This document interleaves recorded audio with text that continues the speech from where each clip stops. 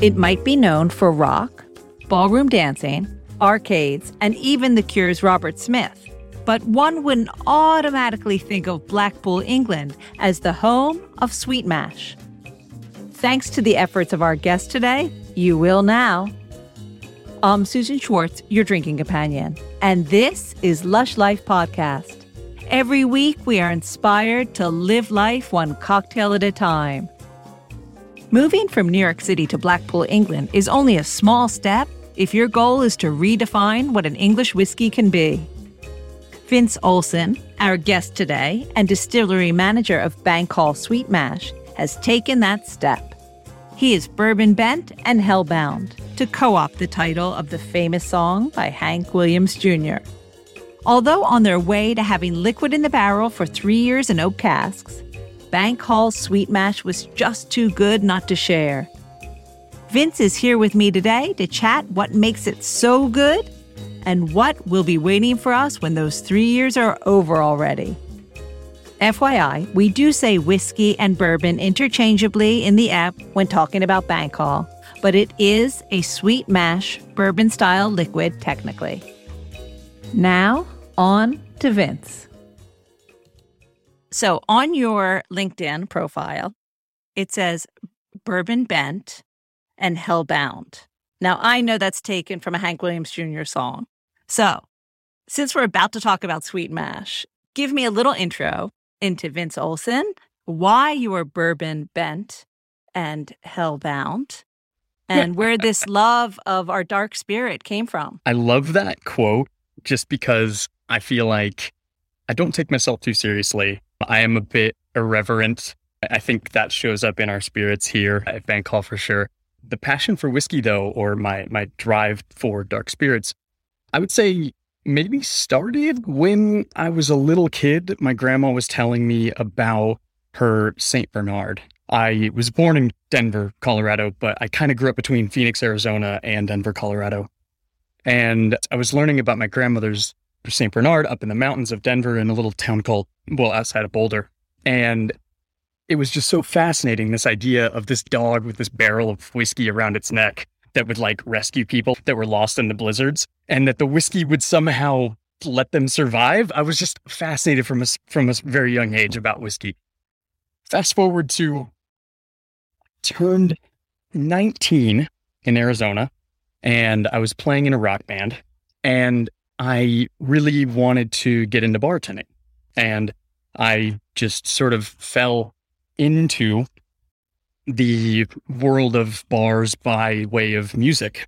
But luckily, I had this kind of connection with the bar owners because I was playing in a band. Otherwise, I definitely would not have been able to get a job as a bartender at 19. So now, what did you play? Oh, I was the lead singer, but I also play guitar and would help write the songs with the rest of the band. And what was the band called? It's old. This is old stuff. So I actually think we might be on Spotify somewhere. It's called Vistalance, Vistalance, but this is not a plug for that band. We broke up a long time ago. Best times. I had the best times. Taught me a lot about running a business. Being in a band is like having 4 other business partners, or girlfriends, boyfriends, whatever. So that definitely was a good experience to learn. Right after this interview, I'm totally going to go to Spotify and check it out. Gosh, I was not prepared for this. And it's going to, you never know. If you give me the rights to it, it may be the music that accompanies this podcast. Oh. All right, back to your adventures in bartending or trying to bartend at 19. Well, yeah, so I actually went to bartending school, which makes me obviously is the highest level of achievement you can get in life as a bartender. Went to bartending college, I think it was called.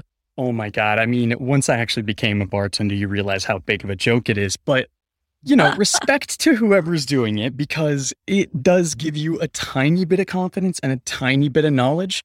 So I did this almost just I swear it was just to tick the box of the bar owner, just that I had some knowledge, but ultimately he was going to hire me either way. So I got in and I just really fell in love with the whole atmosphere of the drinks industry. Obviously I'd been around it, playing in a band. I wasn't of drinking age yet. I was 19. 18, 19 at the time. But I remember the first night I worked a real shift, I left and the bar manager had to chase me down in the parking lot to say, here's your money. And I was like, oh, I got paid to do that? That was amazing. So it's always been a huge part of my life. And listening to some of your other episodes, I was like, oh, this is really kind of serendipitous because bartending, which is a common thread for a lot of your episodes, I thought was really cool for me to kind of talk about that with you a little bit. So, no, absolutely. Now, when you were of drinking age, should we say? Sure. Were you a whiskey drinker or were you more of a beer drinker? I definitely dabbled in a lot of whiskey. In a lot of different kinds of spirits. I don't think I really started to appreciate whiskey, though, until I eventually took over as bar manager at that bar in downtown Phoenix. So that's where I first started working. It was a venue bar, so it was really cool. I got to see live music and bartend, and it was basically just slinging drinks, like basic stuff. I didn't really actually appreciate the art of bartending. Not that there's any high form of bartending or low form of bartending per se, but I think there is a difference between a well-crafted cocktail and a Jack and Coke. No offense. So we were no mixology. No really. Mixology. We're mixing rum and Cokes, getting stuff out fast. Yes, it's all about that volume. kind of stuff. Yeah. Uh-huh. So anyways, I think I fell in love with whiskey though, or really started opening my eyes to whiskey when I first tried a single barrel whiskey. And the person that came in to share this whiskey with me really showcased how each individual barrel has individual, profile, different aromas, different notes, different flavors that might emerge from each cask. And I thought that was just so magical. And that really sort of piqued my interest yet again into whiskey. So when I continued my career as a bartender, I started leaning more and more toward whiskey-focused bars and endeavors. So fast forward to my journey to New York. So I lived in Phoenix for a while, bartended. It had always been this backbone for me that allowed me to be more brave in life, because you could always fall back on bartending no matter what. So I feel for all my bartenders out there right now because it's it must be such a hard time, and I really do feel for them. But I think it will come around again, and it will be the career path that will always open doors for you. But anyways. Wait a sec. Were you studying something at university while bartending that you thought, okay, I'm going to do this and I could fall back on bartending? Sure. Yeah. And it's funny because bartending, it took me way further than my studies ever did. I studied at Arizona State University a little bit. The path at the time was not clear in front of me at all. And so I was taking all these different classes and I just didn't really see them turning into something. It was I was thinking I had a communications degree or the start of it. That was my career path. That's how general I was. And it just didn't seem like it was going to take me somewhere that I wanted to go at that time in my life. So I literally one day just stood up in the middle of some anthropology class and I just removed myself from the whole process. And went back to the bar. And went back to bartending. Yeah. Which is always a good place to go. I think it was the wise move, actually, for me at the time. I really do. But Arizona is so beautiful. It's one of my favorite states. What made you come east? Well, I think New York for me always was this place in the movies, I'd never really thought I would live there. But this opportunity arose. One of my best friends moved there and let me crash on her couch. Well, two of my best friends, they're sisters, they let me crash on their couch in Brooklyn I was looking for a job, quote, for the first month, but really just partying with them in Brooklyn and all over Manhattan, and eventually did find a job as a bartender, which is so, so hard. Because in order to have a job as a New York City bartender, you have to have experience in New York City. But how do you get New York City experience? Anyways, eventually somebody gave me a shot at a whiskey bar, and that sort of continued this progression for me. Did you fall more and more in love with whiskey while you were at the whiskey bar, thinking this could be my life, whiskey? I wasn't sure. I was at this time in my life where I was overwhelmed with all these different creators in New York City. It was a much more artisanal culture than I was used to in Arizona at the time, which I think Phoenix has traveled a long way since. But in Colorado, at Denver and Phoenix, at both a little bit more like cookie cutter corporate takeover. It's changed in both cities quite a bit since then. Interesting. But in Brooklyn, it was, and in New York in general, it was just this like revolution of people that were doing things with their hands. And there's like a boat workshop down the street from this place that I would go. And there was like all these artists I was interested in. And so I started just like getting really passionate about the other elements behind bartending. So how does the wine get made? How does the beer get made? And started this journey where I was really just passionate about all the different little elements. I even went to shadow at Amy's Bread to watch how they fed their yeast mother and like toured the whole bakery just like by myself. I was just like, I want to know these things. I got a notification, or just my friend, an old school notification, tapped me on my shoulder and said, hey, there's an ad on Craigslist for a assistant distiller at Widow Jane, which was a distillery I was pretty interested in. And I sort of just kind of fell in love with this story of this water from this limestone mine in Rosendale and how they blended it with their whiskey. I thought that was super cool. And the fact that they were right there in New York, I was like, this is so awesome. I showed up for the interview, which is really just get to work. Assistant distiller, which was a really fancy title for box maker. And so I just dove right in and I was like, cool, I don't care what it takes. I just want to be a part of this. So I just started making boxes, helping with bottling, everything that needed to get done. I was just doing it. And about a week later, maybe 2 weeks later, the owner at the time, he came up and he's like, what are you doing here? I'm like, I'm just going to keep coming till you guys hire me. And they put me on payroll. So they had no idea that you weren't actually hired? No. Well, I mean, I don't think he did. You know, he was, bless him, he was involved in some things, but not everything at the time. And, you know, he just kept seeing me. I think he just saw my energy and was like, oh, who is this guy? I think we need him in the business. So I'm really grateful for that.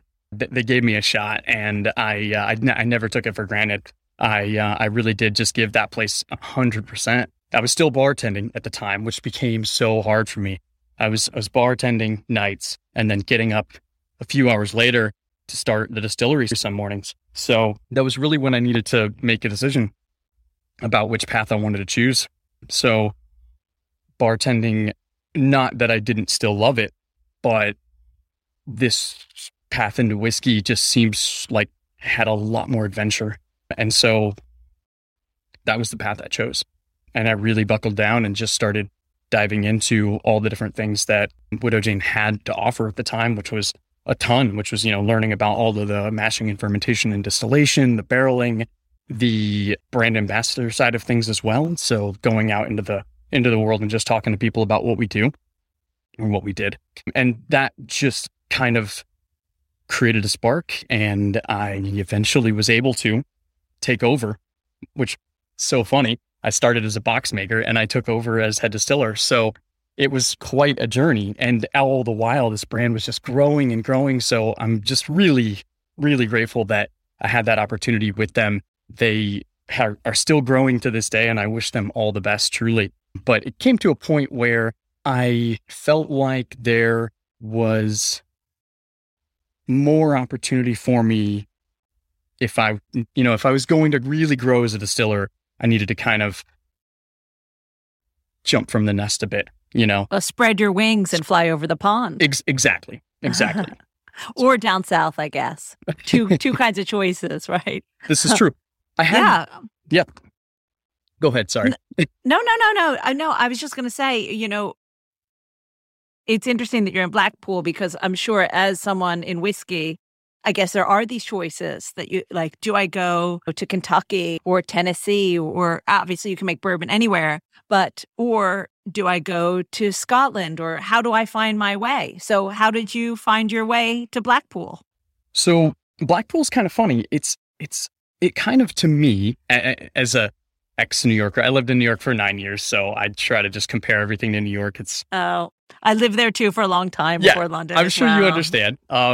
So to me, Blackpool kind of feels like the Coney Island of Manchester. And it actually has this weird little bit of history of that, where people would go to Blackpool to, have vacations and things before European travel became so much easier. They would stay in England. And so they would go from Manchester or Liverpool or maybe Preston or, surrounding, even Scots would come down here. Those in Scotland, north of the border, right. They would come down here as well. So there's this fond memory that a lot of people have of Blackpool, but it's in recent years because the tourism industry has dried up a little bit in terms of local tourism. We're really happy to be here helping to bring a, positive new image to this area. I mean, we're in this little bit of a industrial section here, and we wear the fact that we're in Blackpool right on all of our shirts and on the front of the building. We want to represent it. We're not trying to hide from it. We really want to wear it and let Blackpool know that we're happy to be here. We brought a bunch of jobs into this business, or into this distillery. I mean, you can see behind there's all of our babies resting back there. Yeah, I see.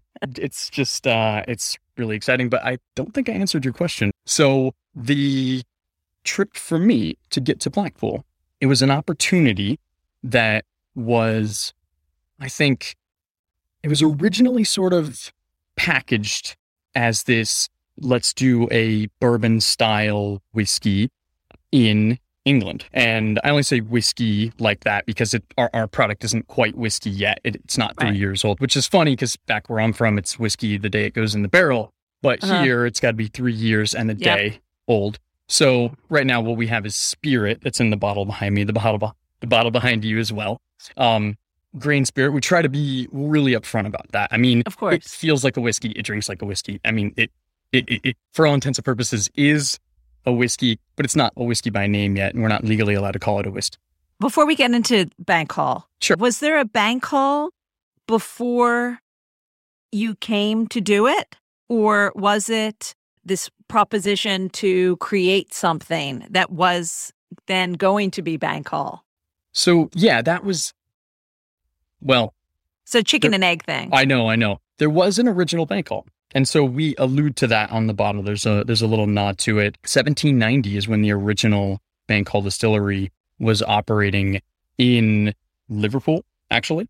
And they were a massive operation, making millions and millions of liters of alcohol per year. I think they made over 5 million liters of pure alcohol per year, which is just crazy. Was it just neutral spirit, or what was it? They would make more of a neutral whiskey, almost like a grain whiskey, which is funny. That's kind of also, we do what would be called a grain whiskey as well. On our tax returns, we call it a grain whiskey because it's not a malt whiskey, which is what so many other whiskeys are in the UK. But they also did some malt whiskey as well. So I don't know if it was like a proper single malt. The records are a bit hazy on that, but they had malt-based whiskeys and corn-based whiskeys as well, which is a cool little nod to what we do now.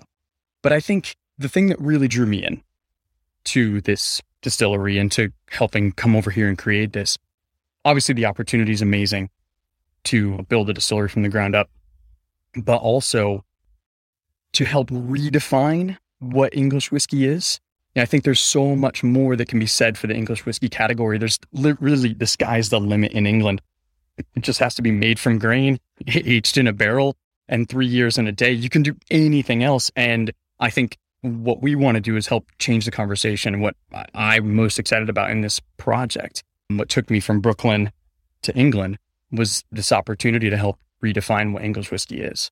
That, it's a pretty sexy opportunity for someone to say, come from Brooklyn to Blackpool to redefine English whiskey. I would take that up too. I mean, you must have jumped at the chance. So what did you jump into? So there was Bank Hall from 1790s. And so when you got there, kind of the first day, quote unquote, first days, was it really right from the beginning, or were they already creating spirits? So we were dabbling with the idea of sourcing some liquid to get us started. Widow Jane did a lot of that, and so I was very familiar with it. But I'm really glad we went the option of choosing to make everything in-house. I think it gives us a lot more integrity to stand with. And so when we started the project, the first day one was like, let's actually make sure all of our equipment will work properly. And we were still in this phase where we were piping it all in when I got here. So I actually got to, help choose where some of the roots went and what would make the most sense, because a lot of it was being done by engineers, and I love engineers. But distillers, when you're actually using things, you're going to know that you want this to go this way and this to go this way. So being a part of that, learning how to read a P&ID, which is a piping and instrumentation diagram. I had no idea what that was before I moved over here. And just diving into the engineering side, working with contractors, learning all these things in the UK. I mean, it was a blur. It was crazy. And I was in way over my head. But I think that's the only way you really grow, is if you put yourself in situations where you have to grow. So yeah, I'm still a bit amazed that we got this thing off the ground and are now looking back on it. We're now at 2 years, a little over 2 years. We first started distilling on March of 2020, which is a really weird time to get a distillery up and running. Oh my goodness. I know what you did lockdown. Well, create a distillery. Now, how about the ingredients and what your recipe was going to be? Was that already decided or you created that? So there was some initial ideas about what the distillery would be, but we very much were changing a lot of this as we went along to suit the, UK, a lot of the kit that's built in this country and the processes in this country are quite a bit different than they are in the US. And so what we had to do is be kind of ingenious and develop some hybrid systems that would allow us to actually process whole grains, which is what you do with bourbon. Most everybody else in the UK will take their grains and leave them behind. And so they're just left with the liquid, which is called a wort or a wash, but we deal with a full mash. And so that a lot of complications revolving around doing that for the first time really in this country for a lot of people that we work with, a lot of our suppliers. They're like, you're doing what? Hold on, why are the grains in the mix? No, it's supposed to be there. And then working with local farmers to get the grains that we want as well. We're close. We're close for getting our corn from the UK. We get our malt and our rye from the UK, or the malted barley and the rye from the UK. And we also get wheat. We get wheat from the UK as well. But for the sake of quality, which is really important to us, because we really want these ingredients shine, the corn, which is the backbone of any bourbon or bourbon style, that we get the highest quality from France, actually. So that is what's shipped in from France to make sure that we have high quality maize or corn to work with on all of our recipes, but the rest of them are local. And once we get to a point where we can sustainably get high quality corn in the UK, we'll do that as well. There's actually some crop this year that might actually be viable. So we're really excited about, or I'm really excited about that. There's some of my team is too, of course. So I have a question then. Are you then looking to keep doing this style of sweet mash? And again, we're using our quotes, even though no one can see our fingers. Or are you going, because you're so new, or is liquid in barrels waiting to become either a bourbon or whiskey? So yes. I think some of the answer to that question depends a little bit on the uptake of sweet mash in the market. We definitely are still new. We just released it in October, and then routes to market, the distribution points, as they call it here in the UK, route to market, those are just opening up now. And it's a weird time to release a whiskey in October because then Christmas time and everything. So we're still very much in the process of launching it in a real way. And so if it does really, really well, we might, but I think myself and our master blender, Kirsty McCallum, we both would love to phase out the grain spirit and phase in our whiskey, proper whiskey, once it gets to 3 years old. And I think that's probably the route we'll take. But if people really love this young whiskey, quote unquote whiskey, this young grain spirit, then we may continue making it. It's kind of up to the marketplace. I can see the future. I can see what's going to happen. Oh, yeah? You guys are going to stop making it. And then in 10 years, it's going to be sold for tens of thousands on the market. I better stop drinking mine because it is absolutely delicious. You can see this is me. I finished half the bottle already. I just couldn't wait. I'm a big fan of bourbon style, I am a big fan of bourbon. And I just found this so easy to drink. It's it works amazing in an old fashioned, and I just can't see how it can get better, really. It is just really, really delicious. How long did it take you to get this? I mean, to really till it was good enough to bottle.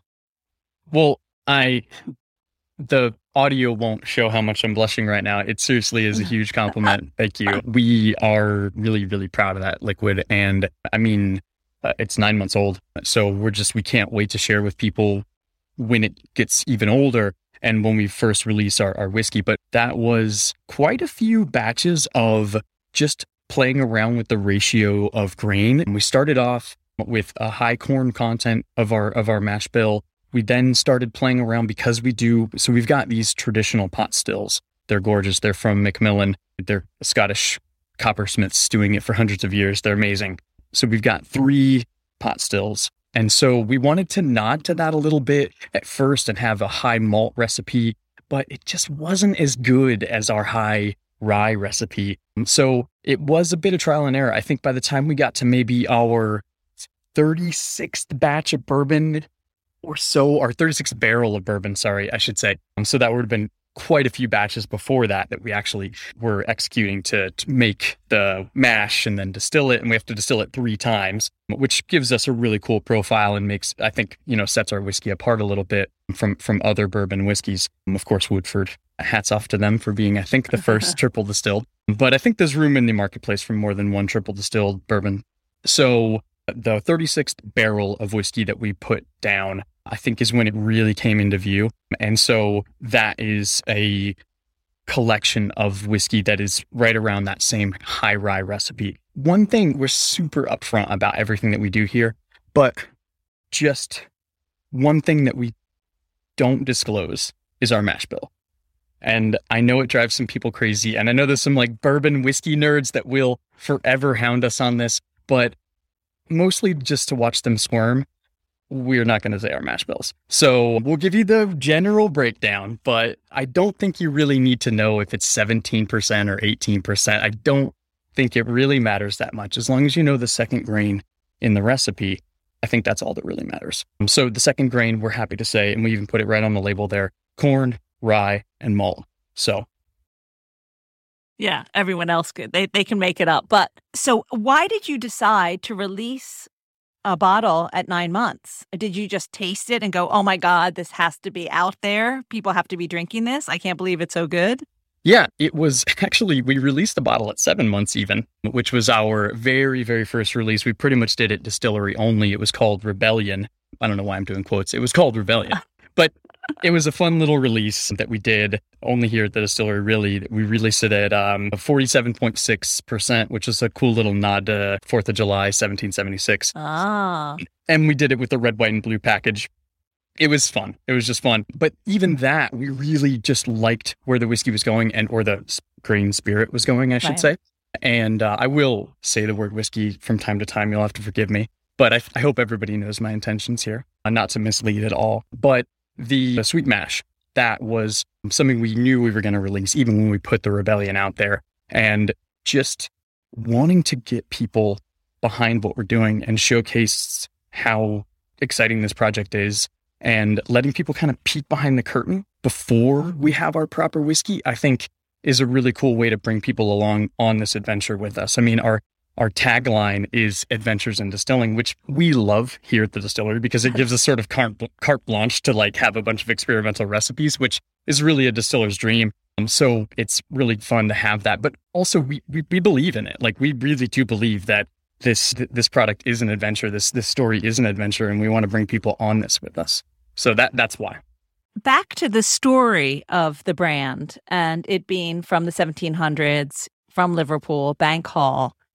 Why, or the desire to bring that back as opposed to just create a new name and a new story? Well, that's a really good question. I think the desire to have a nod to the past, to the history of whiskey making in England, with an irreverent look to the future is sort of what we're all about. We definitely love the history of what Bank Hall was and what English whiskey making was, but we very much want to take it in a whole new direction. So I think that it kind of rides that line for us. of being old school and new school. And the bottle.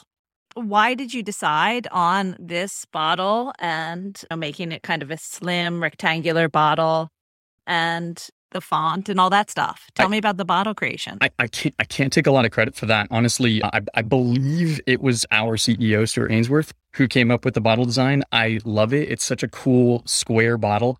As a bartender, I love that even if you turn it sideways on the shelf to save space, it still says Bank Hall up the side. Yes, it does. Very, very clever. So I would say the higher ups and the design team, they took the project and just pulled it out of creative energy into real life. And then it was up to us because the bottle existed before the whiskey did. So it was a lot of pressure on us to be like, oh, okay, we got to fill that bottle with something amazing. Now, as a former bartender and as someone who's making this liquid, how did you see it being drunk? I know everyone says, oh, however anyone wants to drink it. But when you were thinking about it, was it neat or in cocktails or both? Where did you think it would find its home? Well, I am a realist, and as a ex-venue bartender, and also I kind of skipped over a part of my life where I was a hardcore cocktail bartender. I worked at a New Orleans cocktail bar on the Upper East Side. No longer exists, but it was called Infirmary. And if anybody ever get a chance to go there, they will know it was a really killer bar. But that's when I really learned about real cocktail bartending. You know, I thought I knew, and I thought I made cocktails before, but you don't really know the true art of a cocktail until you have to make 4 Ramos Gin Fizzes and stir Sazeracs while you're doing it.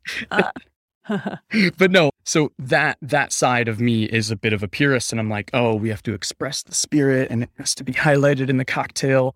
On the other hand, I see the English whiskey market and I see when people go out and drink, and a lot of people are still mixing their whiskey with Coke, and there's no shame in that whatsoever. And so I think for us here, wanting a spirit that could do both, that's a bit tough. But that was the aim. And I think if we, always in the back of my mind, if we got somewhere close to that, it would be still good.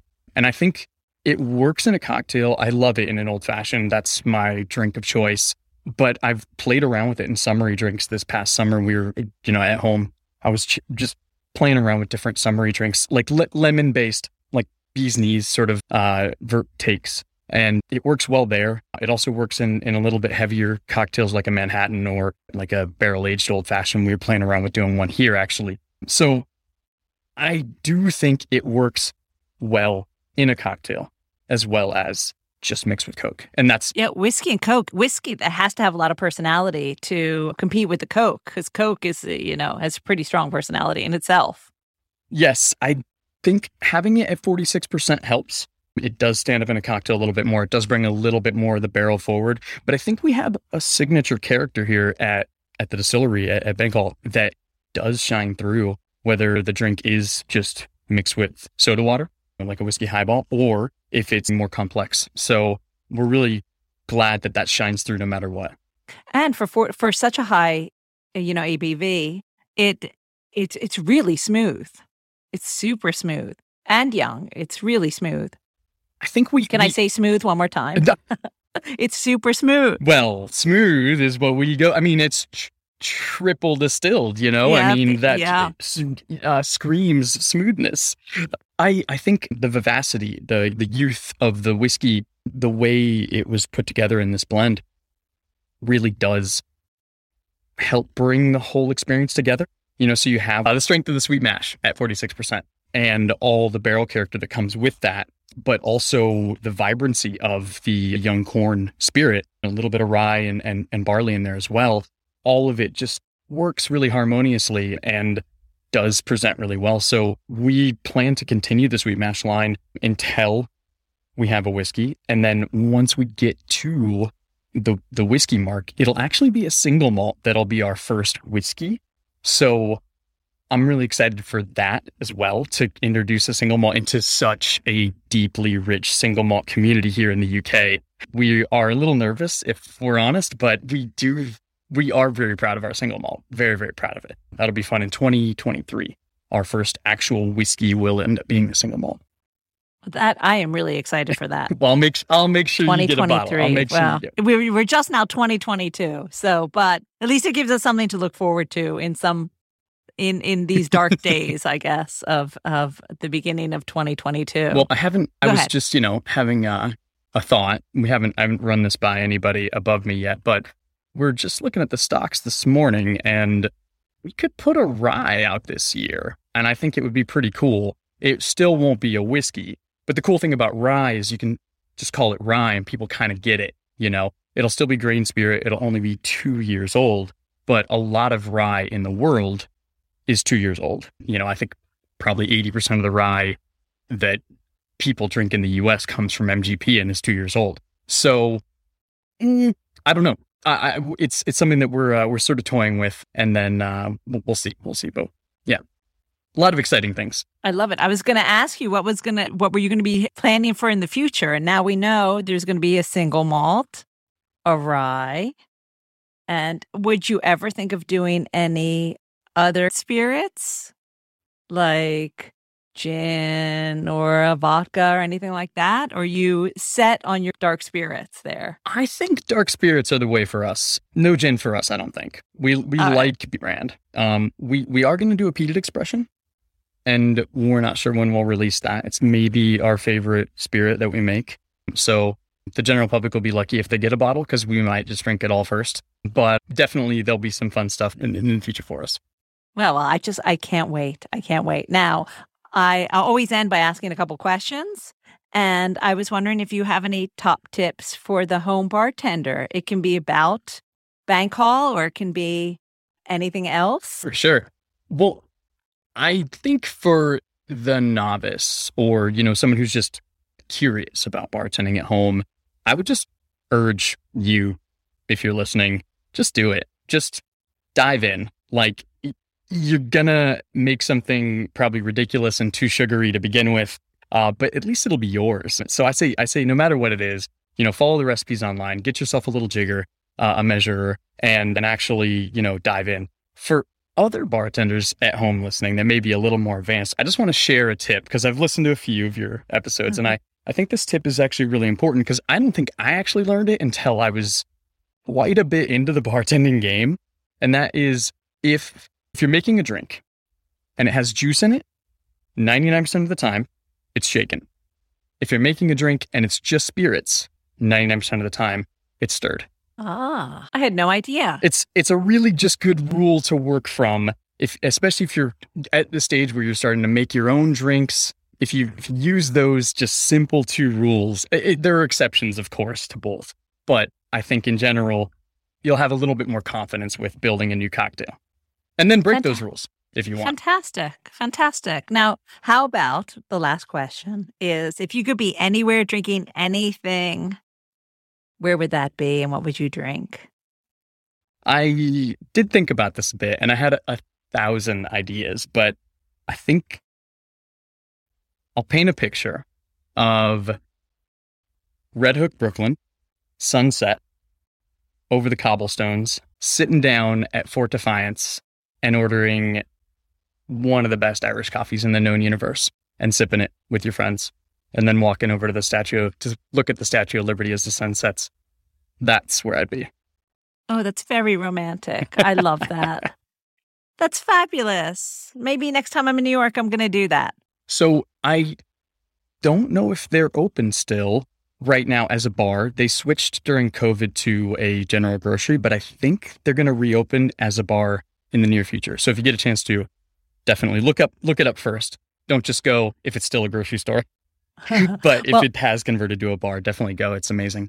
Maybe they sell takeaway Irish coffees. I didn't ask when I was just there. So, yeah. We'll have to explore that. It's good. Listen, really good. It has been so lovely to have you on the show. Thank you so much. As I said, I've downed half a bottle of Bank Hall by myself. Not all at one time, obviously, but making old fashions with my friends, Bittered Sling, plum and root beer bitters. Oh, that sounds great. It is. And they have been amazing, these old fashions. So I'm going to have to get me another bottle, because I know that, and leave it unopened. And I know that when you stop making it, I'll have one. Well, It's been an absolute pleasure being here. Seriously, thank you for hosting me and just having this forum for people to talk about spirits in this way. Seriously, thank you. Yeah. It's my pleasure. It's my pleasure. All right. Thanks. Thank you. Thanks so much to Vince for being on the program and Bank Hall for sponsoring the transcription for the hearing impaired. Time for our cocktail of the week, a classic nod to New York that pairs so well with our conversation. The cocktail of the week is From New York to Blackpool. You'll need 50 mils of Bank Hall Sweet Mash, 25 mils of fresh lemon juice, 15 mils of simple syrup, 1 egg white, 10 mils of red wine, and 2 dashes of Angostura bitters. Add the Bank Hall Sweet Mash, lemon juice, simple syrup, and the egg to a shaker. Then close the shaker and shake as hard as you can. Then open the shaker, add the ice, and then shake, shake, shake as hard as you can again. Then strain all that into a rocks glass with 1 gorgeous piece of ice. Then take your red wine and take your bar spoon and slowly pour the red wine over the back of the bar spoon. You'll see it form a layer right on the top of the cocktail. Then garnish that with 2 dashes of Angostura bitters, the lemon wheel, and a brandy cherry. Now, bottoms up. You'll find this recipe, more Bank Hall Sweet Mash recipes, and all the cocktails of the week at alushlifemanual.com, where you'll find all the ingredients in our shop.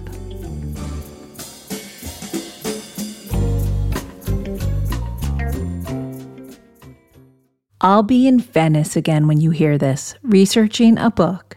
How exciting is that?